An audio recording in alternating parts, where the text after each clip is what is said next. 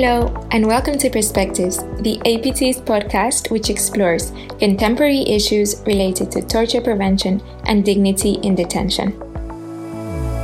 I'm Almudena Garcia, APT's Digital Communication Advisor, and we are delighted to share with you an interview with the new UN Special Rapporteur on Torture, Dr. Alice Edwards. Appointed in July, she is the first woman to hold the mandate.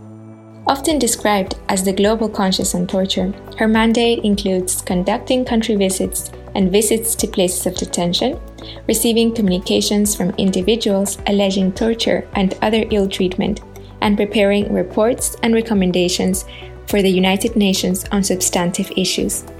Through this, and by working constructively with states, the Special Rapporteur has the potential to drive significant changes to prevent torture and ill treatment and promote redress for victims.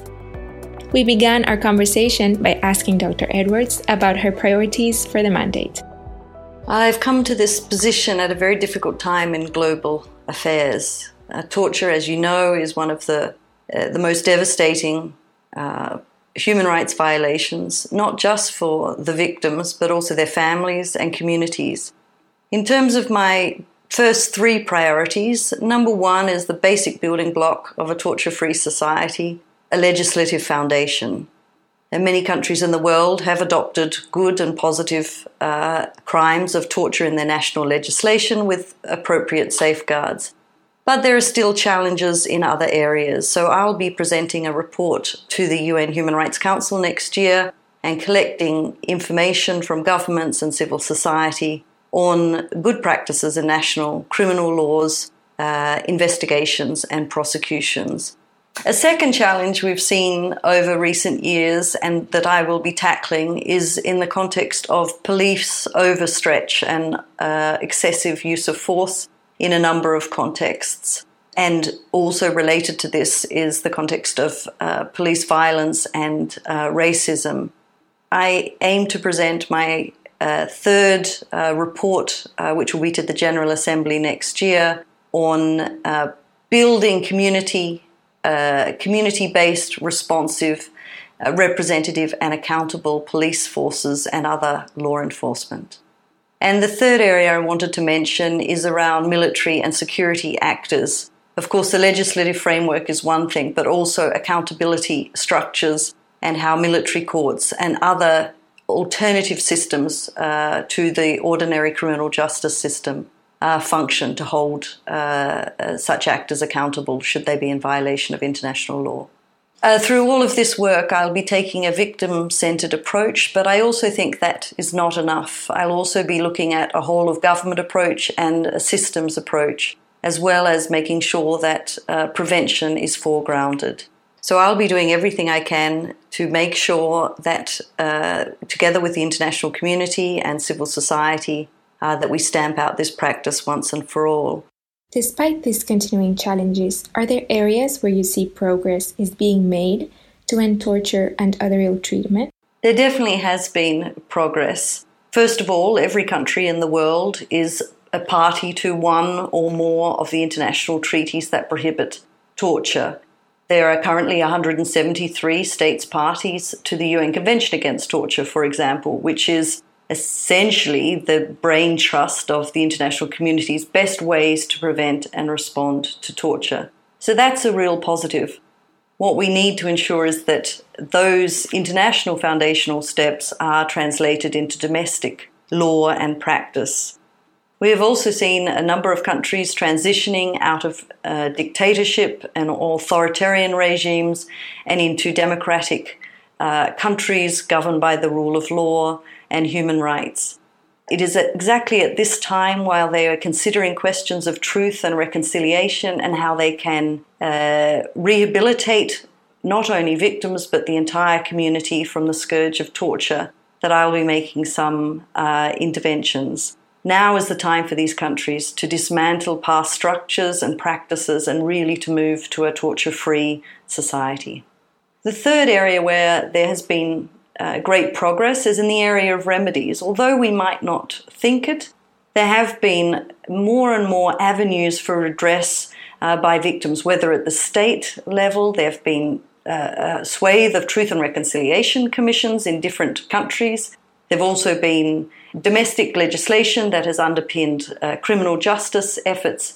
And also at the international level, we have seen both the exercise of universal jurisdiction, where countries activate their own cases regardless of the connection of the victim or the crime to their own state, as well as even activating through the International Court of Justice specific crimes committed in relation to the UN Convention Against Torture.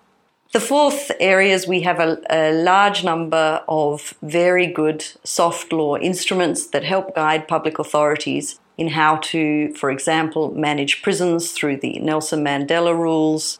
We also have good studies that show that safeguards in police custody prevent torture and misconduct by police. Such safeguards might include, for example, the right to a lawyer or audio or video recording of interviews. These are very, very good standards. If followed, many countries would move from a system where abuse is either incidental or there are patterns of abuse or that it's even endemic. And I would encourage countries and civil society to use these standards wherever possible.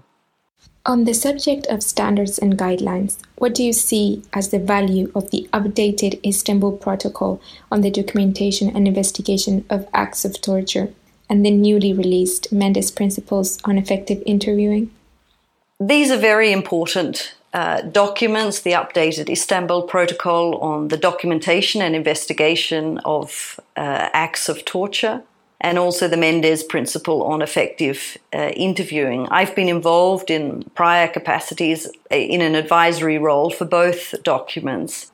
They are part and form part of the good soft law guidelines and guidance that we have available, and they both perform different roles. The Méndez Principles, which is a new development, but a relatively widely known practice of investigative interviewing, where the importance is to follow a structure of the interview, and with that, to make sure that persons are treated humanely and that they have the opportunity to answer questions in a way that elaborates and extracts the most information possible. In terms of the Méndez Principles also, if a state follows these principles, they will have a much more secure criminal justice system that is based on the collection of evidence and interviews and confessions in an appropriate manner. As the Special Rapporteur on Torture, you have the power to lead national, regional, and international discussions on these issues. You can also promote and advise states on practical changes that can be made. What do you hope to achieve during your tenure? So one of the things I'd like to achieve is to raise awareness of the prohibition against torture.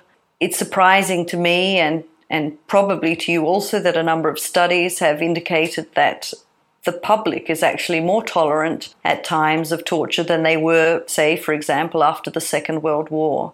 And I think this is a terrible state of affairs, that we've become kind of complacent about our human rights, and that we need to always make sure that we fight for them. And you only fight for things that you know that you have a right to. So part of my tenure, I'll be spending time on raising awareness about the prohibition against torture, as well as the state of kind of torture and how it is practiced or eliminated worldwide.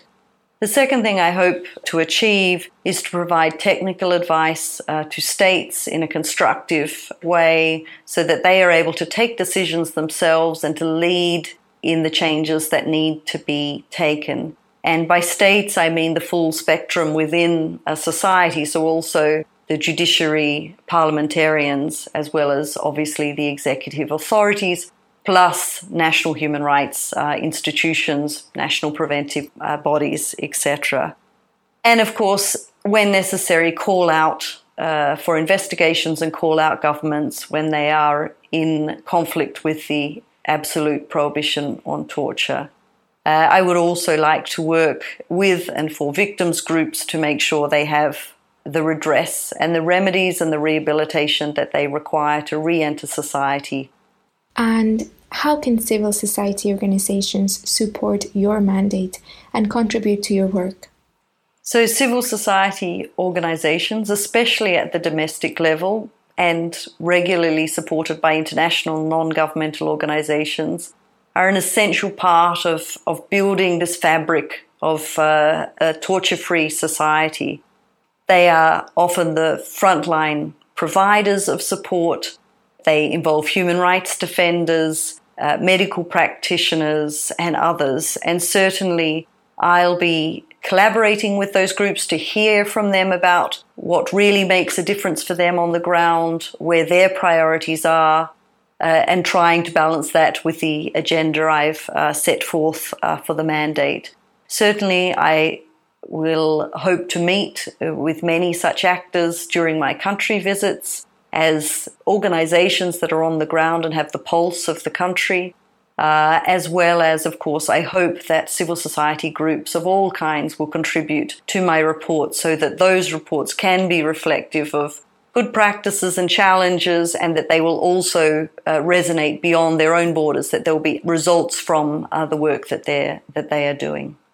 You are the first woman to occupy the post after 37 years and 6 prior male incumbents.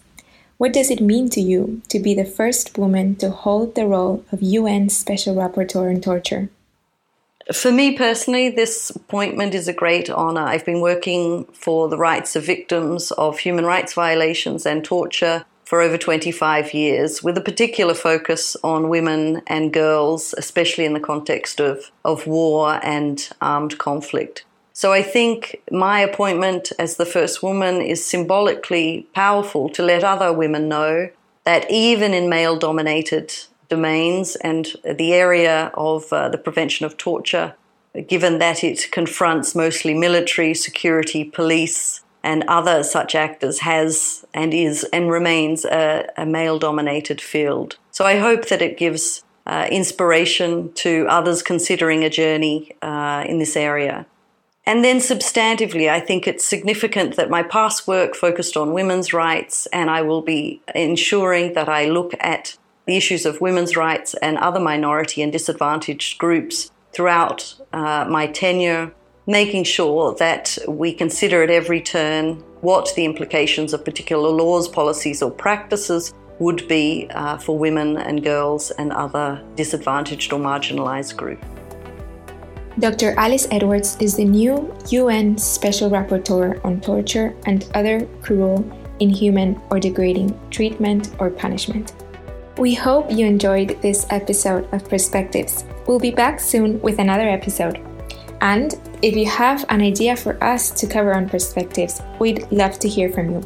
Contact us via email on apt@apt.ch